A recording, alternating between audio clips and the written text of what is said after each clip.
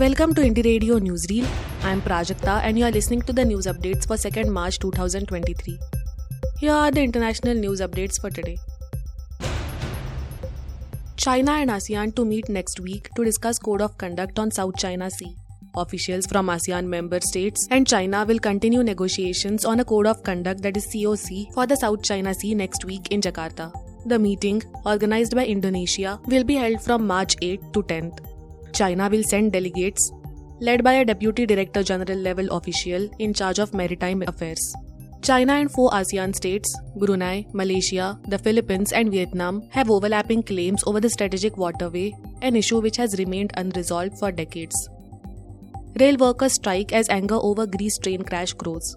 Rail workers across Greece have begun a one-day strike after Tuesday's train crash which killed at least 43 people.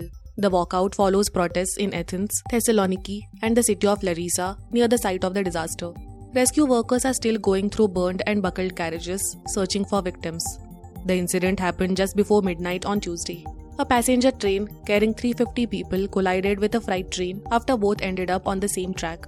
Many in Greece see the crash as an accident waiting to happen.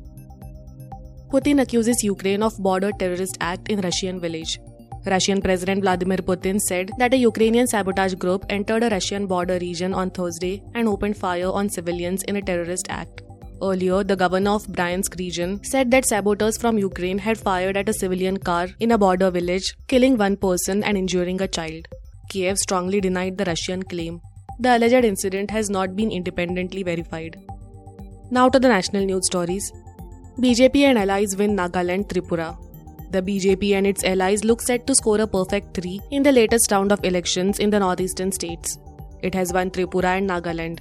It may also form government in Meghalaya, renewing its alliance with Conrad Sangma.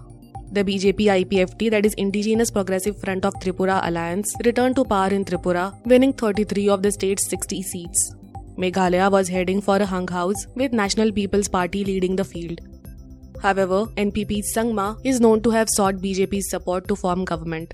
In Nagaland, the BJP and its partner NDPP, that is Nationalist Democratic Progressive Party, are leading on 37 seats. Fresh divide in opposition over committee on Hindenburg Adani Rao. Cracks have emerged in the opposition over the strategy to adopt after the Supreme Court formed a committee to look into the Hindenburg report and other aspects. The court set up a 6-member committee of experts earlier today to examine the issues. The committee, headed by retired Judge Abhay Manohar Sapre, will include veteran bankers KV Kamath and OP Bhatt, Infosys co-founder Nandan Nilekani, and retired Justice JP Devdhar. The Congress and its allies are demanding a Joint Parliamentary Committee or JPC. The DMK too has echoed the Congress demand. The Trinamool Congress, however, has welcomed the court decision and said it would not insist on a Joint Parliamentary Committee. Former Maharashtra Chief Minister Uddhav Thackeray and Delhi's ruling Aam Aadmi Party have also welcomed the court's decision. Jaishankar confirms no G20 joint statement due to Ukraine divisions. The G20 foreign ministers meeting on Thursday was unable to come out with a joint communique due to sharp differences over the Ukraine conflict despite persistent efforts by host India to build consensus. The meeting, held under India's presidency, adopted a chair's summary and outcome document. There were issues relating to the Ukraine conflict, External Affairs Minister S. Jaishankar said at a media briefing. Several diplomats said there were deep divisions between the US-led West and the Russia-China combined over the Ukraine conflict. Jaishankar said there were polarized views on the issue. Thank you for listening to Indie Radio Newsreel. For more news, audiobooks and podcasts, stay tuned to Indie Radio or log on to www.indiejournal.in. Also consider subscribing to listen to our premium shows.